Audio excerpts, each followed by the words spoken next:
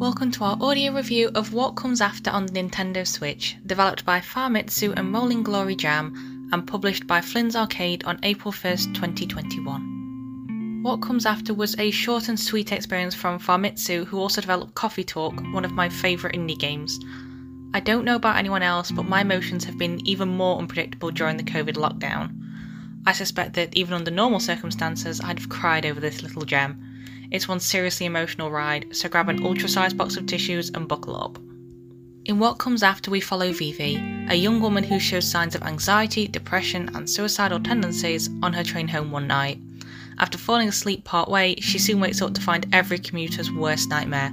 She's overslept and missed her stop. A little investigation shows that she's not alone on the late night trip, however. Ghosts of the recently departed are now occupying the carriages, and they have some wisdom to share with the live one. There's a whole host of personalities on board, from sage elderly folks to disappointed businessmen.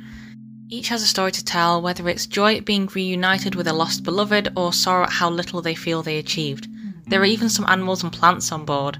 Personally, while the human conversations made me feel soft and fuzzy, it was actually the non-humans that really hit me in the feels. During one section, while speaking to a couple of dogs, I honestly had to turn the game off and curl into my partner for a cuddle because I was sobbing like a child. What Comes After isn't really a game. The entire gameplay consists of wandering along the train and talking to people. If anything, I'd call it more of a visual novel. The only controls are movement with the left stick, A to talk to people, B to shuffle quicker, and plus for the menu. I'm glad that the controls are so basic though, as they allow me to concentrate on and become engrossed in the story. I can't call the game entertaining per se, but rather an experience in the sense that an emotional book or piece of music would be. It won't be something that everyone will enjoy, and I can see people getting bored, but this was exactly what I needed. The art of What Comes After is very simple. Everything is neat black lines and solid colours with the occasional bit of shading. However, this simplicity feels right at home with the vibe of the game. Hand-drawn style gives it a little extra heart-tickling flair. Colours are slightly muted, giving everything an almost dreamlike quality and enhancing the ethereal scenery that subtly, sometimes less so, layers with each car. There's something simultaneously uplifting and yet melancholy about the soundtrack as it softly winds its way through your consciousness. Both relaxing and evocative, What Comes After's sound design is a truly perfect match to the story it accompanies. The gentle jazz-like tones wouldn't be amiss in a cosy coffee shop and feel a little like an audio hug. You can easily see them putting me to sleep. Thankfully, no performance issues were noticeable during play in either docked or handheld mode.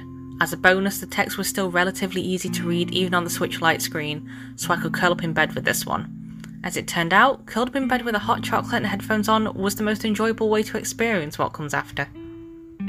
Short and sweet, what Comes After lacks in meaty gameplay, it more than makes up for in every other aspect. It's a heartwarming and dreamy experience that will truly make you think about the decisions, small and otherwise, that you make each day.